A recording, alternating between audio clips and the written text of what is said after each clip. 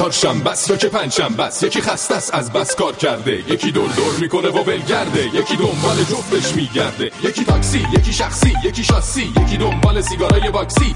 یه برنامه میخوان انرژیک باشه، دشمن ترافیک باشه. تاکسی تو تونل نیایش گیر کرده، ترافیک همه رو پیر کرده، دیر کرده، پلیسو زیر کرده که برسه به ایستگاه چهارشنبه، ایستگاه پنجشنبه، ایستگاه چهارشنبه، ایستگاه پنجشنبه.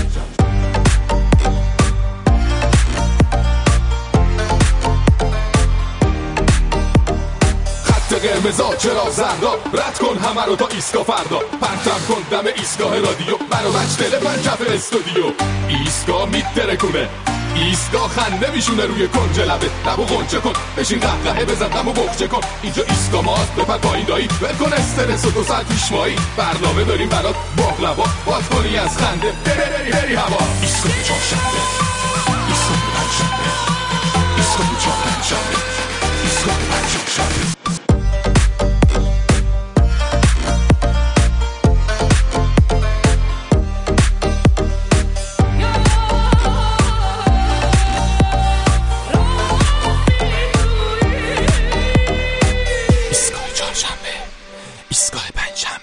نه همون ایستگاه چهارشنبه برگشته. به سلام علیکم به همگی.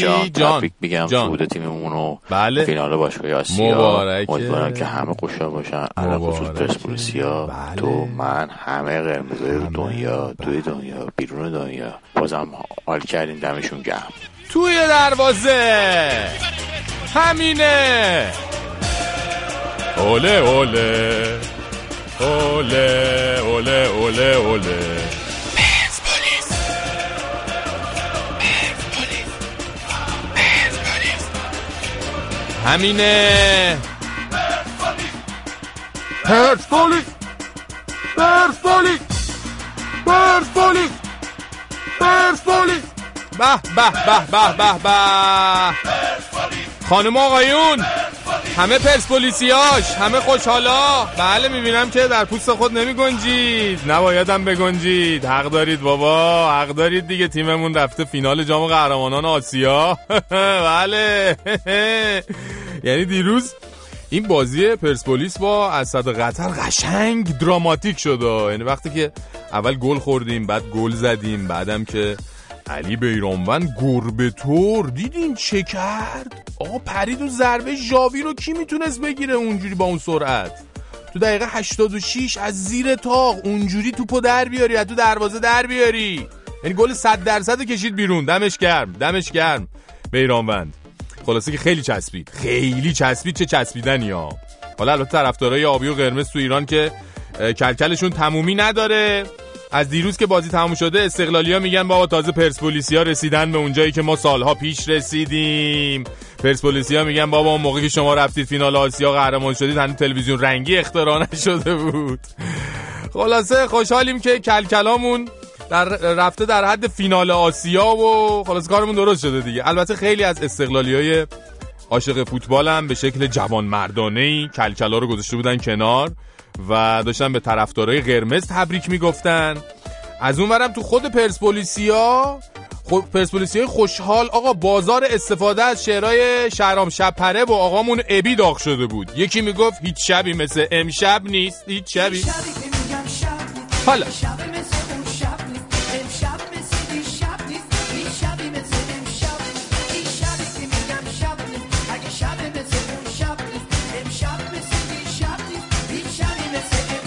نیست.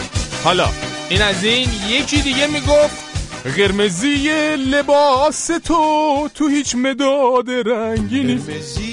لباس تو هیچ مداد رنگی نیست. خودت تو آینه ها ببین رنگ که به این قشنگی نیست. خلاصه که ایشالله تو فینال هم برای بچهای پرسپولیس همینجوری خوب و متحد و خستگی ناپذیر مثل نیمه دوم بازی دیروز بجنگن تا بتونیم بیایم اینجا به افتخار قهرمانیشون دور افتخار بزنیم تو استودیو، خوشحالی کنیم دوره هم ایشالله. بریم یه خاطره بازی کوتاه هم بکنیم با صدای فرزین و حالا که بحث پرسپولیس، آهنگ قدیمی پرسپولیس. پرسپولیس خسته هنوز از پا ننشسته، پشت دشمنانش رو یکی یکی شکسته. پروین پا طلایی عمر که دویده، اکنون با پای خسته به هیچ جا نرسیده. پروین راهو به دشمن تو هر میدونی بسته، تو جاده زندگی پروین پا شکسته، تو جاده زندگی پروین پا شکسته. مردم توی میدان ها میگن با هم یک صدا، پروین پا طلایی هنوز امیدواری، پروین پا طلایی هنوز امیدواری.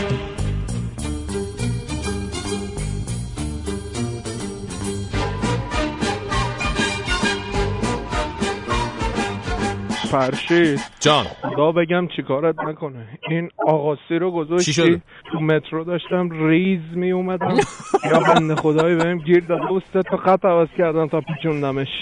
نکن برادر من. چه گیری داد؟ چی بود؟ یعنی منکراتی بود، امنیتی بود، عشقی عاطفی بود؟ یعنی چی گیر داد یه بنده خدایی تو داشتی ریز می اومدی موقع آقاسی؟ آقاسی خب ریز اومدنم داره دیگه. بعد زن بود، مرد بود، چون نگفتی کی گیر داده بود به شما. اینجوری سربسته میگی آدم فکرش هزار را میره دیگه. دقیق بگو آدم لااقل بدونه چه خبره، بفهمه کجاش به کجات اتصالی کرده بود. میگفتی خب بگو ما رو تو خماری نذار. خیلی ممنون از تماست. دوستان بریم سوال بگیم. موزیکو برو حالا بعد سوال.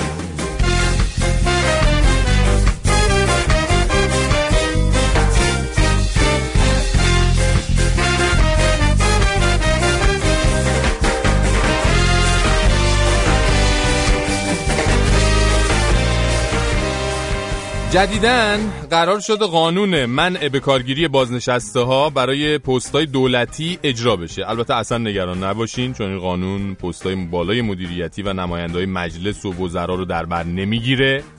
یعنی فکر نکنید حاج آقا جنتی رو هم شامل میشه، نه. ولی یه سری از مدیران میانه مثل شهردارا و رؤسای فدراسیون ورزشی بر اساس این قانون از کار قرار برکنار بشن. خبر میرسه بعضی از این دوستان دارن همه تلاششون رو میکنن تا یه جوری این قانونه رو بپیچونن و برای همین نظر شما رو درباره این قانون و اجرایی شدنش خواستیم که بپرسیم ببینیم نظرتون چیه. چون بعضیا میگن قانونی که این همه استثناء و تبصره و سوراخ سنبه داره عملا دکور کار خاصی انجام نمیده. بعضیا دیگه میگن این قانون انقدرام بی‌خاصیت نیست، بودنش از نبودنش بهتره، یه گام به جلو محسوب میشه. یه سری هم میگن اصلا این قانونا سیخی چنده، آقا ما 8مون گرون 9مونه، حالا چه علی ساربون چه ساربون علی فرقی میکنه مگه؟ ما میگیم نون نداریم شاطر نون عوض میشه. حالا مدیرا بازنشسته نباشن جوانتر باشن بازم از خودشونن، به مردم چیزی نمیماسه. اینم بعضی اینجوری میگن. شما بگید از کدوم دسته هستید و چی فکر میکنید؟ نظرتون چیه؟ به کی قراره این وسط چیزی بماسه؟ با ما میتونید در تماس باشید با ایمیل ما istgah@radiofarda.com. تلفن های تماس ما 20420 2211 24 133 و 163. همینطور کانال تلگرامی ایستگاه فردا و فیسبوک ایستگاه فردا و همینطور بر روی اینستاگرام من فرشید منافی هم میتونید باشید و کامنت بدید بهمون. در اینستاگرام لایو هستیم. سلام به همه اینستاگرام لایویاش. میدانداری نسل جوان یک انتخاب نیست، یک اجبار هست برای برون رفت از وضعیت جاری کشور، برای ایجاد نشاط، برای ایجاد چابکی، برای رعایت عدالت نسلی. آفرین، همینه، راست میگی. نهادهای عمومی غیر دولتی مثل شهردارای محترم اگر بازنشسته هستن بعد از تصویب باید استعفای خودشون رو تقدیم بکنن. سفرای مختلفی که اگر بازنشسته هستن باید برگردن. معاونین وزرا باید وزرا جایگزین اینها رو معرفی بکنن. آفرین، همینه، راست میگی. سران قوا، رئیس و نمایندگان مجلس، اعضای شورای نگهبان، وزرا، نیروهای مسلح و افراد شاغل در وزارت اطلاعات، جانبازان بالای 50%، آزادگان بالای 3 سال و فرزندان شهدا رو شامل نمیشه. آفرین، همینه، راست میگی. بعید میدونم چنین اتفاقی بیفته. تیم پزشکی تشخیص بدن که آیا این درصد جانبازی شامل حالش هست یا نیست. من فکر نمی کنم بتونن تیم پزشکی رو به این راحتی کسی دور بزنه و این اطمینان رو به شما میدم میکنم که این اتفاق نخواهد افتاد. آفرین، همینه، راست میگی. جزای اون شامل هم جریمه هست، هم عودت اموال پس گرفته شده و هم حتی مجازات بالاتر برای اون شلاق در نظر گرفته شده. چون جرم هم جرم عمومی است، افراد می توانند حتی نسبت به حضور افراد بازنشسته در دستگاه اعلام جرم هم بکنند. آفرین، همینه، راست میگی. همینه، راست میگی. بله، دقیقاً همینه که شما میگی، راست میگی. همینه. تایید میکرد آقا جنتی. خب همونطوری که توی سوالم گفتم، این روزا برای یه تعدادی از مسئولین پا به سن گذاشته روزای پر استرس و سختیه. علتش چیه؟ علتم که گفتم اینه که قراره همین روزا قانون منع به کارگیری بازنشسته ها دیگه اجرایی بشه. دیگه چی؟ دیگه تمام شد دیگه. برای همین بازنشسته هایی که به جای نشستن تو خونه و بازی کردن با نوه نتیجه ها هنوز پشت میز ریاستن، به شدت به جنب و جوش افتادن تا با کمک ماده تبصره ها و استفساریه ها همچنان توفیق خدمتگزاری به مردم رو داشته باشن. به هر حال لذتی که در خدمت به مردم هست توی دست نوه ها رو گرفتن، پارک بردن، بستنی خریدن براشون نیست ظاهرا. یعنی به قدری بعضی مسئولین ما عاشق خدمت کردن به مردمن، آقا به قدری عاشق خدمت کردن به مردم با کاردک هم نمیشه از صندلی جداشون کرد.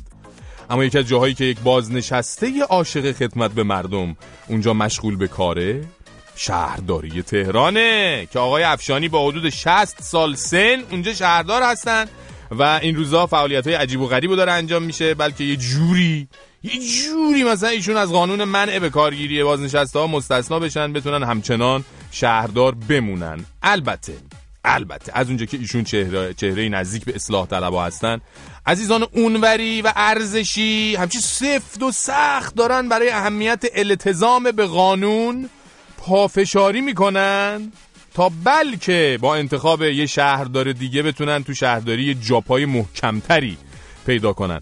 عزیزان اصلاح طلب هم خب دارن میگردن دنبال ماده تبصره و هیچ بعید نیست همین روزا یه ترکشی، براد آهنی، چیزی تو بدن آقای افشانی پیدا کنن با استناد به جانباز بودن و اینجور چیزا و حال بخوان ایشون در سمت خودش باقی بمونه. علاوه بر شهرداری، مسئولین سن بالا در خیلی از سازمان‌های دولتی و فدراسیون‌های ورزشی روزای خیلی پر استرس و سختی رو میگذرونن. آخه حیوانکیا. یعنی تنها جایی که بهشت بازنشسته هاست و سن بالاها اونجا با لبخند و رضایت خاطر و خیال راحت دارن به مردم خدمت میکنن. ای گفتین کجاست؟ نهادهای وابسته به معظم له. راحت ها، یعنی راحت.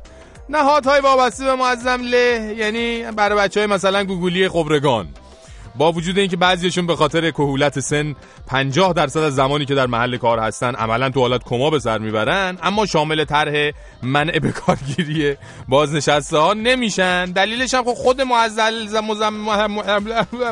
له میدونه. ببخشید آقای معظم له، من اسم شما توپق زدم، معذرت میخوام. شهرام چون گفت که مسکی معظم له خیلی با دقت گوش میکنه. من خیلی خجالت کشیدم والله اصلا که اسم شما هم نچرخید تو دهنم. برای بچهای شورای نگهبان هم همینطور دیگه. آخه ماشاءالله همه قالی کرمون، یعنی هرچی بیشتر پا میخورن نخنما و کهنه میشن ولی قیمتی ترم میشن. خود معظم هم که قربونش برم مادام العمر رهبر معظم انقلابه و بازنشستگی اصلا براشون تعریف نشده. آقا جالبه ها، تو جمهوری اسلامی اگه 60 سالت باشه، رئیس چه میدونم مثلا فدراسیون هاکی باشی، به خاطر سن بالا دیگه صلاحیت لازمو برای اداره اون فدراسیون نداری، ولی میتونی یه پیرمرد بی‌اعصاب 80-90 ساله توهمی باشی و همچنان تصمیم گیرنده اصلی برای زندگی میلیون‌ها ایرانی. خستم نباشن همگی، خسته نباشی. بله درست میشه. پیرمرد نفسای آخرش رو میکشید، براش افت دستم گرفت ناتوان فشرد، نگاهم کرد بیرنگ با من گفت بذار یکم زندگی رو یادت بدم خوب گوش کن، عشقاتو پاک کن گونه به گونه، حسرتو فراموش کن. عمر من تمومه جوون ولی مال تو تموم نیست، جوری زندگی کن بگی عمر من حروم نیست. با همه خوبی کن فقط، مگه نه زندگی خیلی سرده، بدون از هر دست در چی بدی از همون دست بر میگرده. بگو دوست دارم بر دشمن، بگو دوست دارم بر دوست، بگو دوست دارم مثل خدا اون که فرقی نذاش خود اوست. بگو دوست دارم بی علت بر هر نژاد و هر ملت، بگو دوست دارم مثل خدا.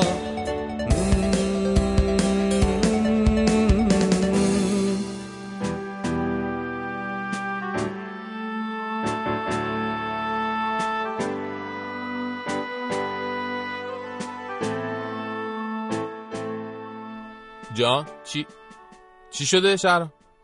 جدی؟ وصلش کن. خب شنوندگان عزیز، به من اطلاع دادن که حاجی اندالمؤمنین بعد از مدت‌ها از روسیه اومدن رو خط برنامه، رفته بودن برای جام جهانی، یادتونه دیگه، موندگار شدن ظاهرا اونجا. وصله حاج آقا سلام علیکم، حال شما؟ الو حاجی حاجی سلام عرض کردم، خوبین شما؟ سلام عرض کردی؟ بله. یعنی الان بر فراز آنتنیم؟ بله حاج آقا، همه دارن صداتون رو میشنون. بفرم. 3 2 1 امتحان میکنم. بفرم. 3 2 1 امتحان میکنم. حاج آقا اوکیه بابا، صدا بفرمایید. صحبت کن با ما اسرائیلی. عجب. مگه صدای ملکوتی ما غیر اوکی هم میشه؟ آخه خودت داری هی امتحان میکنی و اینا حاجی. حالا بگذاریم. چه عجب، از این ورا چی شد حاجی؟ این مسئله مهمی که پیش آمده، ما باید یک سری فرمایشاتی داشته باشیم که کسی به گناه نیفتاده. عجب. خب چی شده؟ یه ذره توضیح بده بگیریم چیه داستان. همین قانون منع به کارگیری بازنشستگان را میگم دیگه ملعون. این قانون بله بر ضد ارکان نظام بنا شده و فقط مصلحت باعث شده که مقام معظم رهبری اجازه بده این قانون به صورت ظاهری و دل خوشکنک باشه در کشور. خب یعنی چی حاجی؟ خب یعنی مردم سر کارن کلا دیگه. بله معلومه که مردم سر کارن. مگه نرخ بیکاری رو نمیبینی شما چقدر کم شده؟ اصلا مگه میشه کسی که بازنشست شده نتونه مدیر بشه در کشور؟ خب حاجی این همه جوون تو کشور، اینا میان میگردونن مملکتو دیگه. جوانها که همش دنبال مفاسد اجتماعی و منکراتی هن که اگر پیرها و بازنشسته ها نباشن که اصلا مملکت میپاچه. بله میکنیم و خودمون اگه جوان بودیم بانو آناستازیا یک توف هم کف دست ما میانداخت.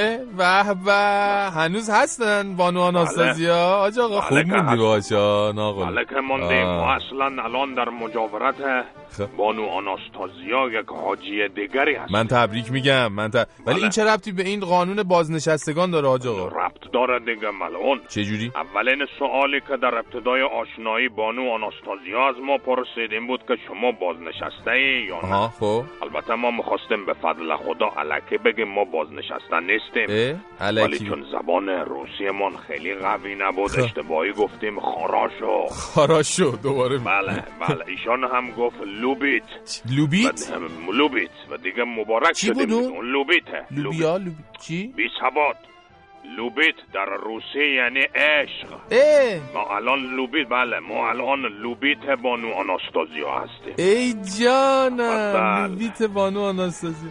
پس یعنی میگید اگه بازنشسته نبودید ایشون شما رو نمیخواد. چرا حالا؟ ایشون معتقد مرد باید جایش افتاده باشه. کجاش افتاده؟ جا افتاده باشه. بله جا افتاده باشه. از اون لحاظ. خلاصه این که خواستیم به شما ملعونه‌های جاسوس عامل بیگانه بگیم. بله. پای خودتان را از توی کفش مدیران عزیز و خدمتگزار و بازنشسته کشور بیرون بکشید. بله چشم. بذارید خدمتشان بکنن. حالا بگذریم از این حرفا حاجی. میگم الان شما دقیقاً شغل چیه اونجا؟ رفتی روسیه و برم نمیگردی، چیکار داری میکنی؟ ما شغل اولمون به فضل الهی بانو آناستازیاه. شغل دوممون هم به حمدالله اگه خدا قبول بکنه اینه که در خدمت برادر پوتین برای دور زدن تحریم ها تلاش بکنه.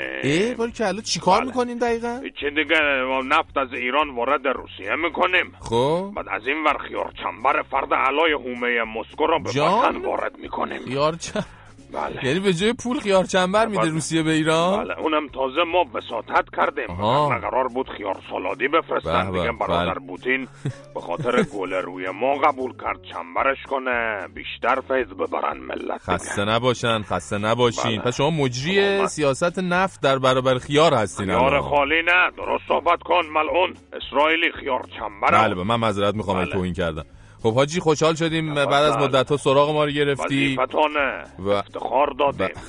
بله کاری ندارین شما؟ غیر دستوری نداریم. میتونی قطع کنی. باشه قطعش کن شرم دیگه قطعش. اینم از حاجی ما که رفته تو کار کاسبی تحریم، اونم از طریق خیار چنبر در منبر روسیه. بریم دنبال ادامه برنامه خودمون.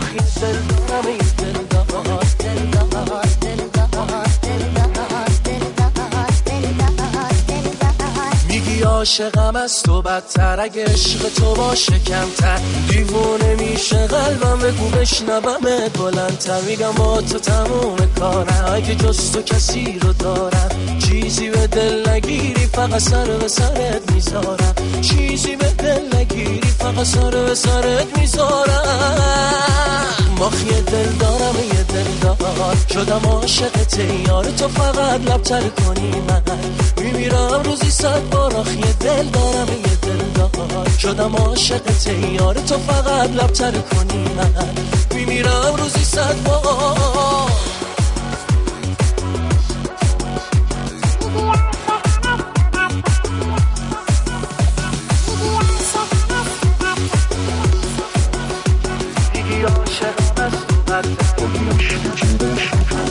هی آدم عاشقت یه عالم، تا نکن با من یه جوری که ندی به بادم. که یه بارم آخه شده بذارم چیزی تو دلم بمونه یه روت میارم. ماخی دل دارم یه دل دار شدم عاشقت یار، تو فقط لبتر کنی من میمیرم روزی 100 بار. آخی دل دارم یه دل دار شدم عاشقت یار، تو فقط لبتر کنی من میمیرم روزی 100 بار.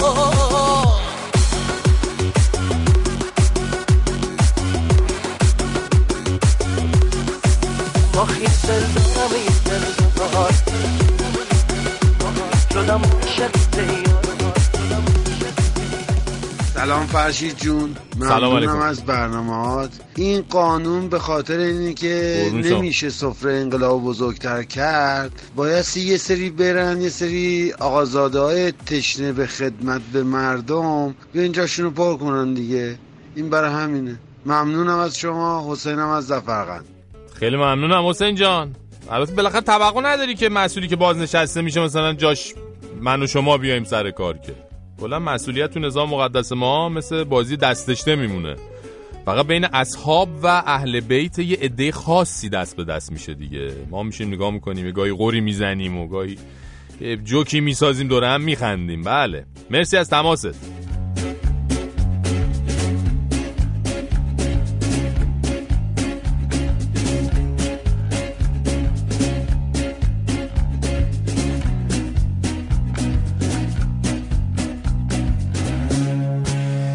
این روزا یه عکس عجیبی توی فضای مجازی دیده شده که یعنی همین چند وقت پیش تو همین چند روزه دیدمش من.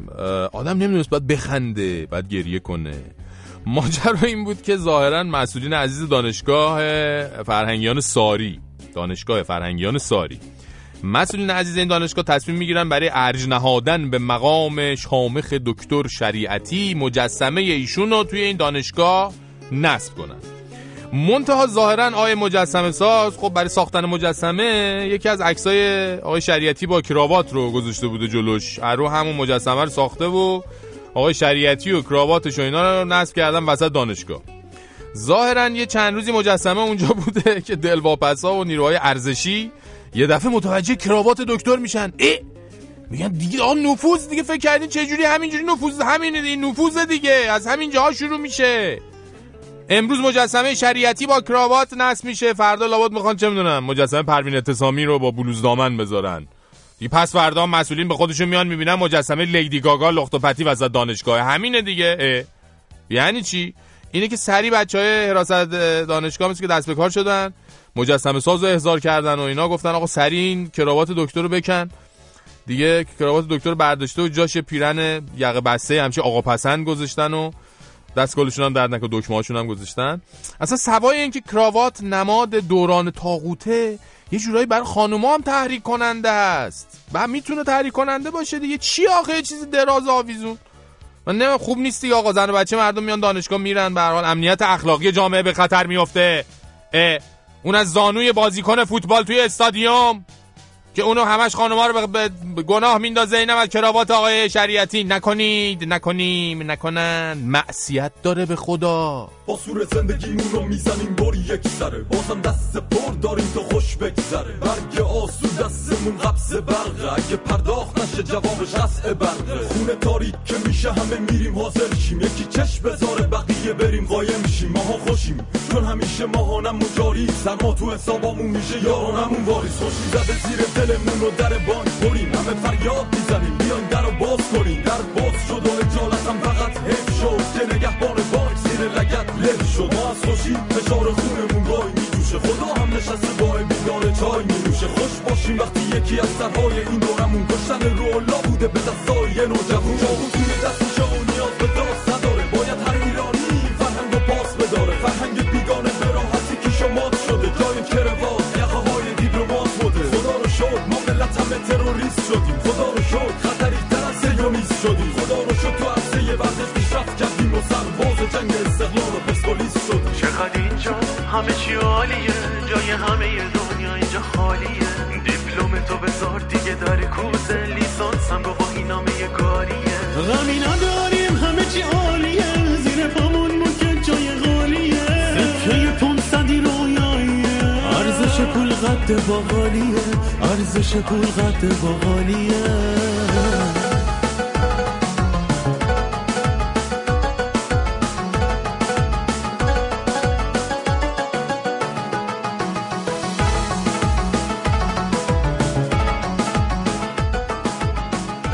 فرشی جان سلام، عرض به خدمت یه ضرب مسئله قدیمی است، میگه هر کی خرابه بره بالا خودش هم میتونه بیاره پایین. اینا اگه قانونی بخوام بذارم مطمئن باش یه قانونی میذارن که شامل حال خودشون نشه. بعد درس میگه اصلا ما تو مسئولیت بالا بازنشسته هم داریم. من می‌خواستم از سوال بکنم، من فکر نمی‌کنم داشته باشیم بازنشسته. قربونت برم، مرسی از برنامه خوبه. قربون شما، خیلی ممنونم. به هر حال ممنون از شما که تماس کردید. همونجوری گفته خب این طرح فقط واسه مسئولین معمولی و رد پایینه، مقامات عالی نظام و فقط یه نفر میتونه بازنشسته کنه، اونم فرشته اسرائیل. و البته حالا پیش خودمون بمونه دیگه، اونم خیلی وقت زورش نمیرسه. در جریانیم که به هر حال میدونیم متوجه چیم. بریم سراغ ایستگاه اقتصاد و آرش حسنی‌ها.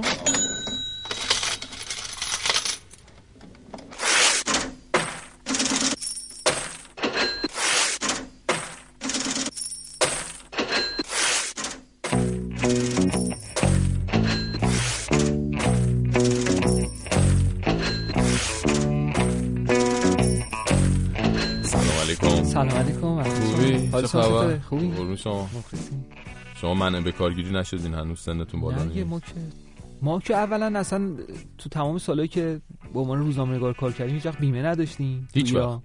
نه دیگه، مثلا تا میمدن بیمه‌مون بکنن، بیمه جمع بشه و اینا، روزنامه توقیف میشد، دوباره بعد جمع می‌کردیم می‌رفتیم یه روزنامه دیگه.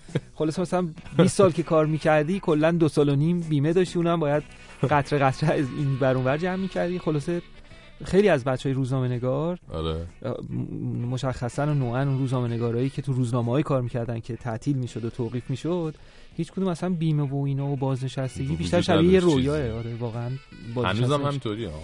هنوزم روزنامه‌های غیر دولتی و روزنامه‌هایی که غیر از مثلا سازمان‌هایی که مثلا همشهری که خب زیر نظر شهرداریه یا سایر روزنامه‌های از این دست، بقیه روزنامه‌نگارها با این مشکلات و با این مسائل فقط روزنامه‌نگارا یا مثلا مدیران بالادست چی؟ مدیر مسئول روزنامه و خب معمولا مدیران مسئول توی روزنامه‌ها فرشید چیزن دیگه، چون که باید از یک فیلترهایی رد بشن و اینا، یا مثلا مقام مسئولی ان، نماینده مجلسی ان، یا چه می‌دونم در یک جای کاری دارن، بهترونن که استثنان توی این از قانون ما ان، اما نه این ما اون ما ان. آره استثنان دیگه. آره این ما که ما روزنامه‌نگاریم بیمه نداشتیم.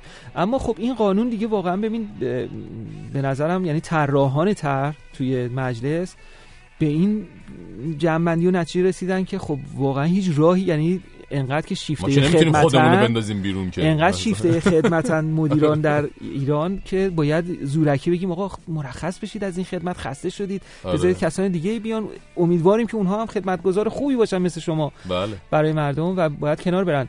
بر اساس ارزیابی که کردن حدود 2000 مدیر باید یعنی مشمول این قانون میشن. البته اگر خب این تلاشا که اینو استثناء کنیم اون استثناء کنیم یا این طرح دو فوریتی، خب خوشبختانه مثل که خیلی نماینده ها به خاطر فشار افکار عمومی و اینها قبول نکردن. درسته. این اتفاق شهردارم حالا خیلی داغه البته دیگه. خب دیگه همین مثلا از این دست فشارهای عجیب و غریب که خب آقا دیگه بس دیگه بذارید دنبال جانبازی میگردن، ببینن یه آهنی چیزی شاید پیدا کنن. آره هی میگه که آقا یه امارایی بکنید، ببینید یکی یه جایی یه چیزی پیدا بکنید. اما خب حدود 2000 تا مدیر باید کنار برن و نیروهای خب تازه نفس جاشونو بگیرن. اتفاقی که داره میفته فرشید و اتفاقیه که بارها هم نسبت بهش هشدار داده شده. آقای جهانگیری معاون اول رئیس جمهور دیروز پریروز اعلام کرد که جمعیت سالمندان داره زیاد میشه توی ایران و خب به هر حال داره به سمت سالمندی میره و صندوق‌های بازنشستگی با بحران در آینده مواجه خواهند شد. پیش از این هم مرکز پژوهش‌های مجلسی گزارشی رو داشتش که گفته بود که این بحران‌هایی که مربوط به صندوق‌های بازنشستگی هست میتونه حتی مثلا تبعات سیاسی و اجتماعی شدیدی رو به همراه داشته باشه. موضوع هم اینه که از اون طرف که تعداد بیشتری دارن مشمول گرفتن بازنشستگی میشن، اما از این طرف افراد کمتری دارن میان که حق بیمه بدن، یعنی ورودی این صندوق ها داره کمتر از خروجیشون میشه و برای همین مثلا همین مدیران بازنشستگی که امروز موضوع برنامه ایسکا هم هست، این مدیران هم حقوق بازنشستگی میگیرن، یعنی خروجی اون صندوق ها رو میگیرن و همین که دیگه حق بیمه جدیدی به اون صندوق ها نمیدن چون بازنشسته رو یادم دوباره که بازنشسته آره برای همین ورودی این صندوق ها کم میشه. البته مشکل این صندوق ها برای همین میخوان جوون گرایی کنن. نه خب جوون چنن گذشته از این خب واقعا دلیل دیگه‌ش اینه که خب واقعا کسی که دیگه آرد شد بیخته و الکی شاه بیخته دیگه باید الکی بیاویزه دیگه. ولی ها باید همه این باید مشمول همه بشه دیگه. راستش من این قانونی که دیدم فرشید به غیر از وزرا و اون داستانای ارتش و سپاه و یعنی نیروهای نظامی، نیروهای زیر نظر معظمله، بله دیگه خود همینم به نظرم غنیمته.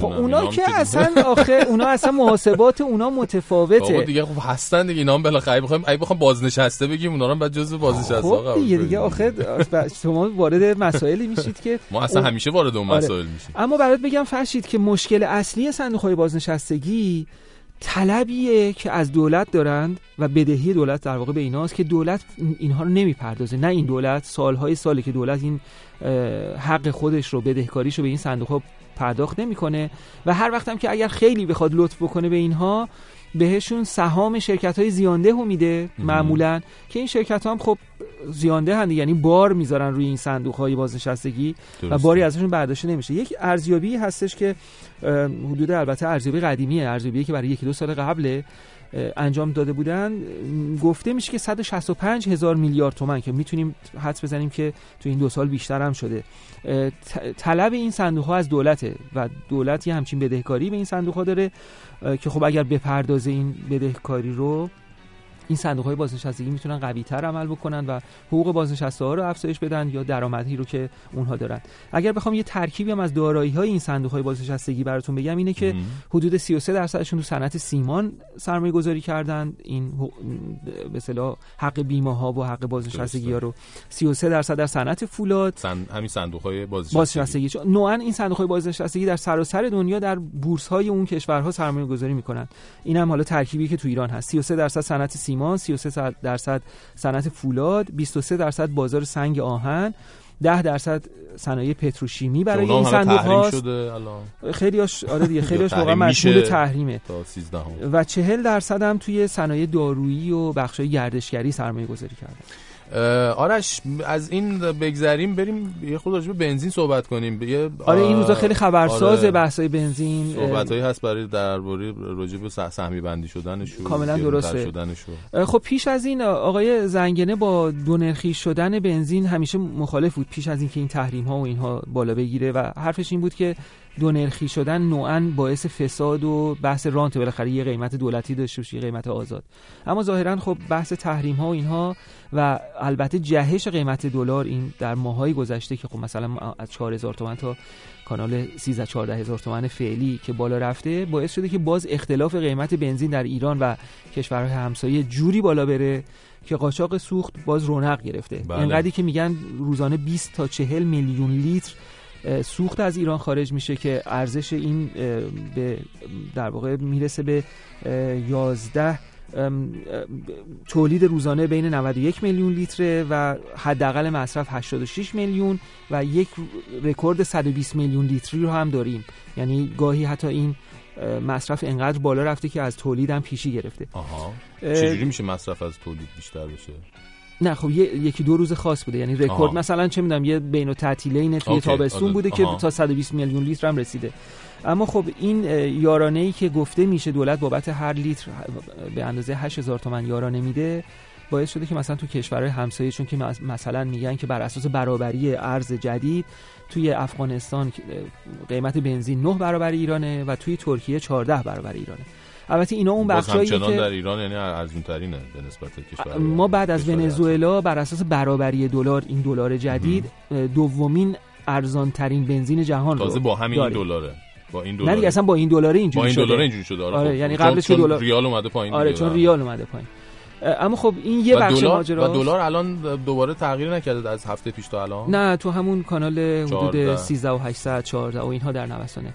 اما خب اینا یک بخش ماجراست که همیشه دولتی‌ها یا کسانی که میخوان قیمتو بالا ببرن میگن و اون بخشو نمیگن. اون بخش هم اینه که خب شما اگر قیمت بنزین رو میخواید واقعی بکنید یا بالا ببرید که قاچاق انجام نشه و که چه هزار تا اتفاق خوب دیگه، یه اتفاقای خوب دیگه ای رو باید رقم بزنید دیگه. یا مثلا خودروسازهای داخلی رو ملزم بکنید که خودروهایی بسازند که تولید مصرف پایینی داشته باشن، یا اجازه بدید خودروهای کم مصرف وارد بشه با قیمت مناسب، خودروهای الکتریکی هیبریدی ساخته بشه، یا اینکه بالاخره حمل و نقل عمومی رو چنان توسعه بدید که اصلا من و شما که لازم داریم تو تهران یا شهرهای دیگه مسافرت‌های روزانه شهری انجام بدیم، ترجیح بدیم با اتوبوس، با مترو خوب، با تراموا انجام بدیم که مثلا همه اینا تحریمیم الان، همه اینا با تحریم هم میشیم، یعنی خیلی سخت‌تر میشه چون می‌دونی بعد همه اینا چون می‌دونی که برای مثلا قطار جدید یا نمی‌دونم برای خب پس با خبر باشید که به زودی برای ماشین‌های الکتریکی اینا خب اصلا امکان نداره اینا می‌خورن. خب پس هیچی، همه اینا که گفتم فراموش کنید، فقط با خبر باشید که کارت سوخت احتمالاً احیا میشه و بنزین سهمیه بندی میشه، حدود 60 تا 80 لیتر اونجوری که میگن همین بنزین لیتری 1000 تومان میمونه. قیمت دوم رو هنوز تصمیم گیری میگن که نکردن، ولی هیچ سر و صدایی نیست از قیمت، از مبلغ. نه چون که نه اصلا حدودش هم نگفتن. البته بیژن زنگنه وزیر نفت امروز و اسحاق جهانگیری یکی دو روز پیش معاون اول رئیس جمهوری گفتن که دولت بنای افزایش قیمت بنزین رو نداره و مخالف اینه، چون که اونطور که آقای جهانگیری گفته که دیگه جامعه و مردم کشش بالا رفتن قیمت ها رو ندارن. گفتی پس 60 تا 80 لیتر در ماه سهمیه همین 1000 تومانی و بیشتر از اون احتمالاً با قیمت بالاتر، حالا هر چقدر 1500 2000 من نمیدونم اصلا عددی اعلام نکردن. اینی هم که گفتم به نقل از دو تا نماینده مجلس که عضو کمیسیون انرژی هستند، این دو تا خبر 60 تا 80 لیتر سهمیه بندی رو گفت. بسیار خوب، ممنونم ازت آرش حسنی‌ها. آرش حسنی‌ها رو میتونید در توییتر هم فالو کنید با شناسه آرش اچ نیا. تا هفته دیگه. میروی زیادم تو میدهی به بادم، میرهانیم باز میرسی به دادم، میزنی سزایم میبری نگاهم، میمیرم اما میرسی به دادم، میرسی به دادم، میرسی به دادم.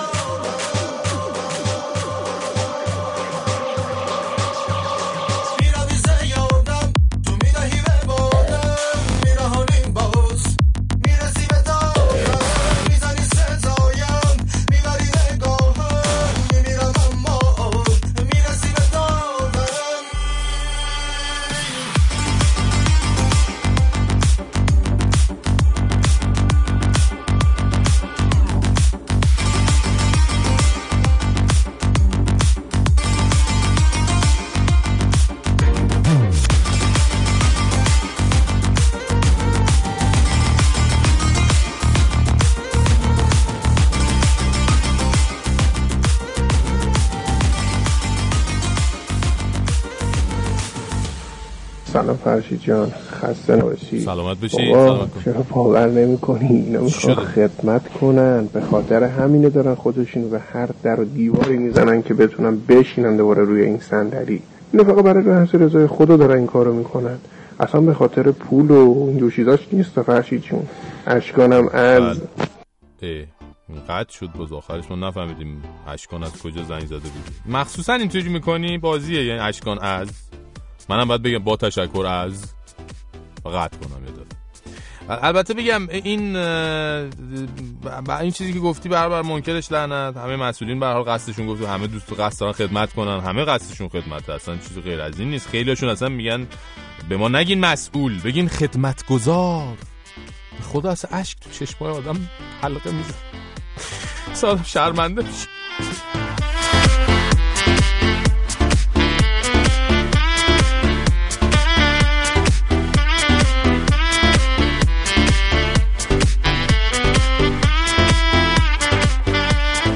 تو اینستاگرام محسن گفته قضیه اینه که میزهای مدیریتی توی مملکت ما یه چیزی داره که ولکن مدیرا بهش اتصالی کرده. هر 6 ساعت یک بار هم یه دستی روی میز میکشن و بهش میگن نشود فاحش کسی آنچه میان من و توست. بعد مریم گفته رهبر رو خوب گفتی، اون که دائم الکار هست دیگه. لونلی گفته قانون ما شده وسیله‌ای در دست ظالمان برای مشروع نشون دادن هر کاری که میخوان انجام بدن و یک عده سودجو از این شرایط لذت میبرن و بی تفاوت‌ها فقط نظاره میکنن و من دنبال راه حل هستم.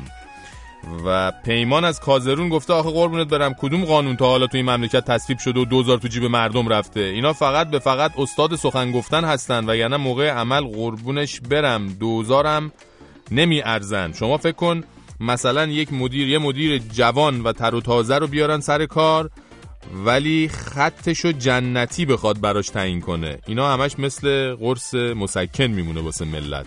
یارو داد میزنه ما خر نمیخوایم، پالون خر عوض میشه. کمی ولوم بده اون رادیو را.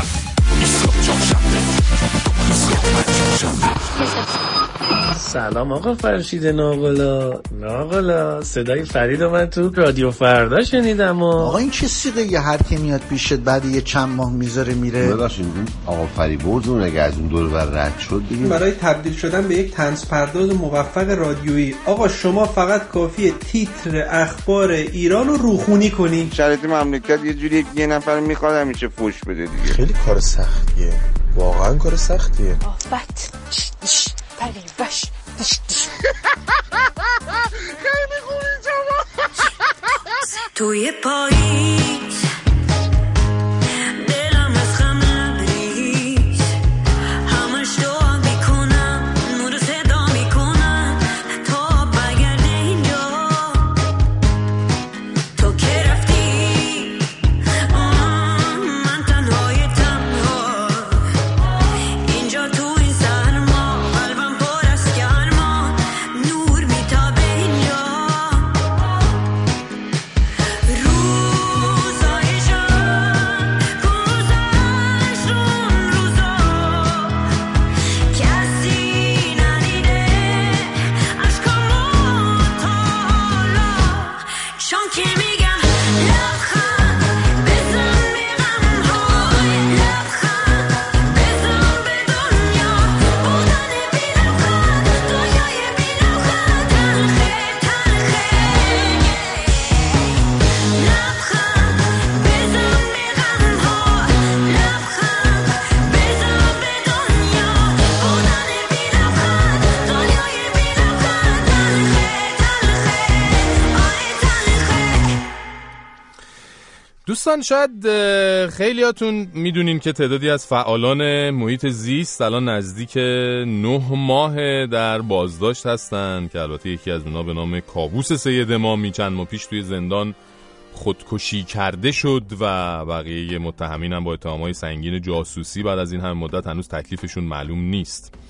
این هفته خبر اومد که دادستان اتهام 5 تا از این 8 نفر رو از جاسوسی به افساد فی الارض تغییر داده و ظاهراً دلیل این تصمیم هم به خاطر نامه‌ای بوده که ارتش به صورت محرمانه برای دادسرا فرستاده. حالا این نامه چی بوده، توش چی نوشته بودن، ربط ارتش به این ماجرا چیه، چطور میشه که یهو قضیه جاسوسی برای 5 نفر میماله، میشه افساد فعل ارز، احتمالاً جزء اسرار نظام محسوب میشه اینا. زیا نبوی فعال دانشجویی که مدت زیادی هم زندان بود یه توییتی کرده بود، نوشته بود سخنگوی قوه قضاییه یک بارم که شده یک نشست خبری واقعی با محوریت پرونده فعالان محیط زیست برگزار کند و توضیح بدهد که چطور اتهام جاسوسی تبدیل به افساد فی الارض شد. اصلا مستندات اتهام اول چه بود و این دومی چه؟ مگر می شود بعد 10 ماه بگویید باید به اتهام دیگری بازداشتشان می کردیم؟ خلاصی که وضعیت پیچیده‌ای شده. چند روز پیش هم متاسفانه جسد سوخته یکی دیگه از فعالین محیط زیست به نام دکتر فرشید حکی رو توی خودروی خودش پیدا کردن. البته ایشون علاوه بر فعالیتاش در زمینه محیط زیست در زمینه حقوق شهروندی هم فعال بود و انتقادهای تند و تیزی هم از حکومت میکرد. یه بخشی از حرفای ایشون رو بریم گوش کنیم. ایران به آستانه فروپاشی اجتماعی رسیده و شاید هم گذشته باشد. زیر پوست شهر خبرهای بسیار بدی است. هر کس میگه نه بریم دروازه‌قار ببینیم چجوری نوزاد داخل جنین مادر پیش فروش میکنن 1,200,000 تا 1,500,000. اگر این جا بیفته که من شهروند هستم یعنی من بنده و رعیت نیستم، یعنی من تحت سلطه و اراده هیچ مستبد نیستم و حق تعیین سرنوشت دارم و مطابق اصل 56 قانون اساسی هیچ مستبدی هیچ حاکمی نمیتواند به طور علل اطلاق حق تعیین سرنوشت رو از من بگیرد. اتفاقات خوبی میفته. بله، جالب اینه که بلافاصله بعد از انتشار خبر کشته شدن ایشون یعنی دکتر فرشید حکی خبرگزاری تصنیم وابسته به سپاه اعلام کرد که مرگ ایشون بر اساس اعلام پزشکی قانونی خودکشی بوده و آقای حکی کشته نشده. درست چند ساعت بعد پزشکی قانونی اعلام میکنه که ما اصلا هنوز در مورد مرحوم هیچ اظهار نظری نکردیم و خبرگزاری سپاه نمیدونیم این چیزایی که از قول ما گفته رو از کجاش در آورده و بعدن گفتن که خودسوزی بوده. در مورد مجموع این ماجراها توی توییتر کاربری به نام صابر بستانی اصل نوشته بود امروز به 5 فعال محیط زیستی در زندان اتهام جدید افساد فی الارض زدن تا مقدمات اعدامشان را آماده کنند و دیگر فعال محیط زیست یعنی دکتر فرشید حکی را به طرز وحشتناکی به قتل رساندند. فعالان محیط زیست از چه باخبرند که نیروهای امنیتی جمهوری اسلامی کمر به قتل همه آنها بستند؟ واقعا هم این سوالیه که واسه همه ممکنه پیش بیاد. یعنی کلا توی این کوه و بیابونا انگار یه خبری هست که نیروهای امنیتی اینجور ولکنشون به فعالین محیط زیست اتصالی کرده.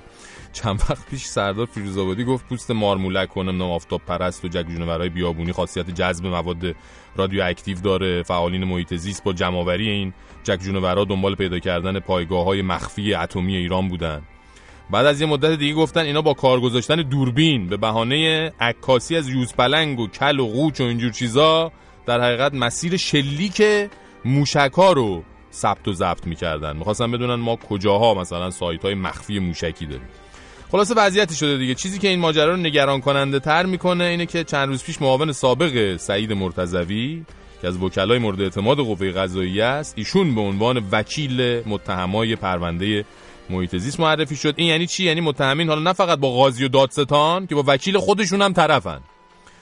خلاصه امیدواریم مشکل این عزیزان حل بشه. دستگاه امنیتی هم دست از سر فعالین محیط زیست بردارن. به خود اینام رحم نمی‌کنن، به 4 تا جگجونوری رحم کنن که به خاطر فعالیت‌های اینجور آدماست که هنوز توی کشورمون منقرض نشدن. بله.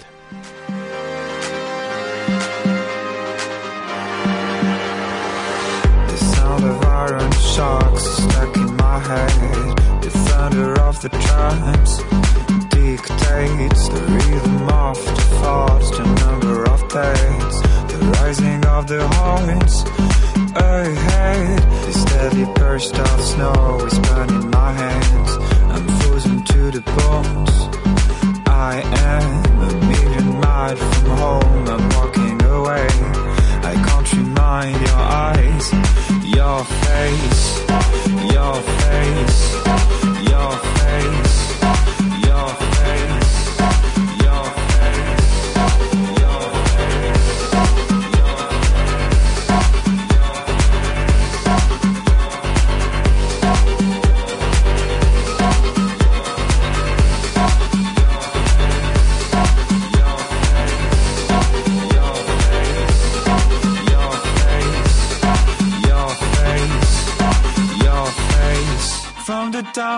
time to the end of days. I will have to run away. I want to feel the pain and the bitter taste of the blood on my lips again, again, again, again, again.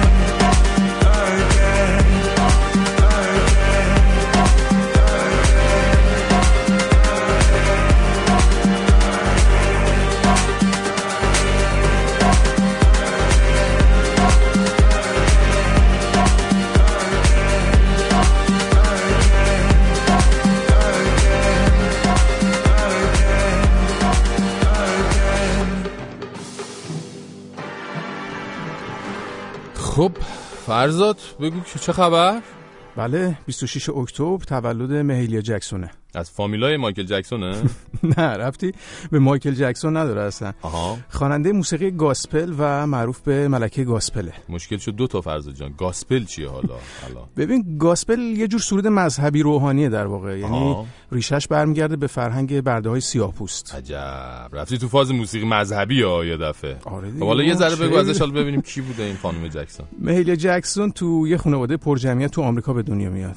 از بچگی هم مادرش توی خونه موسیقی جاز همزمین می‌کرده و همینجوری به موسیقی علاقه‌مند شده و توی کلیسا هم آواز می‌خونده. عجب. آره تو 16 سالگی هم با تامس دورسی معروف به پدر موسیقی گاسپل آشنا میشه. ازدواج میکنن با هم بعد؟ نه دیگه، ولی یه 14 سالی تور موسیقی کلیسایی میذارن با هم. ازدواج چی نمیکنه؟ گیر ازدواج یارو. نه ببین حالا که گیر دادی بذار برادرانو بهت بگم، یه بارم ازدواج میکنن که زیاد دوام نمیاره، یعنی شوهرش مجبورش میکرده موسیقی مذهبی رو ول کنه بچسبه به موسیقی غیر مذهبی که اونم قبول نمیکنه و جدا میشه ازش. خب بعد چند سالش میشه الان که تولدشه؟ میخوام ببینم هنوز امکان ازدواج هست براش یا نه. ببین الان که اگه زنده بود فکر کنم یه 100 و 107 سال اینطوراش میشد. نه آره بابا آره، ولی سال 1972 از دنیا میره در واقع.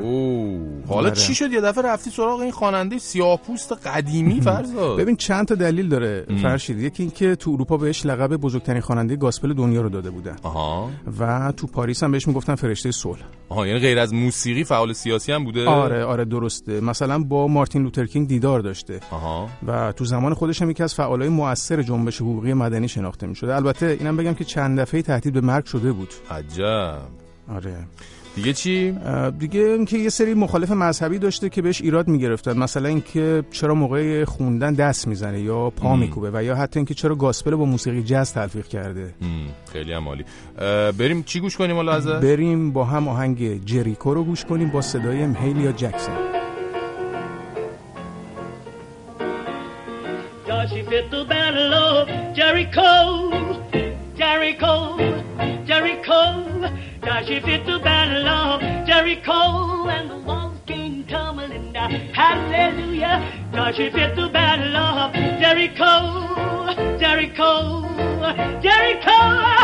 She fit the battle of Jericho, and the walls came tumbling down. You may talk about the men of Gideon. Talk about the men of Saul, not like the good old Joshua, that old Jericho, that mountain. She beat the battle of Jericho, Jericho, Jericho, Lord. She beat the battle of Jericho, and the walls came tumbling down. Up to the walls of Jericho, swollen blood in his veins. Go below the hard part, dash away, the battle is in my head. Hallelujah, cause she beat the battle of Jericho, Jericho, Jericho, Lord. Cause she beat the battle of Jericho, and the walls came tumbling down. Hallelujah, cause she beat the battle of Jericho, Jericho, Jericho. Cause she beat the battle of Jericho. Hallelujah, the walls came tumbling down. Praise the Lord, the walls came tumbling down. So glad the walls came tumbling down.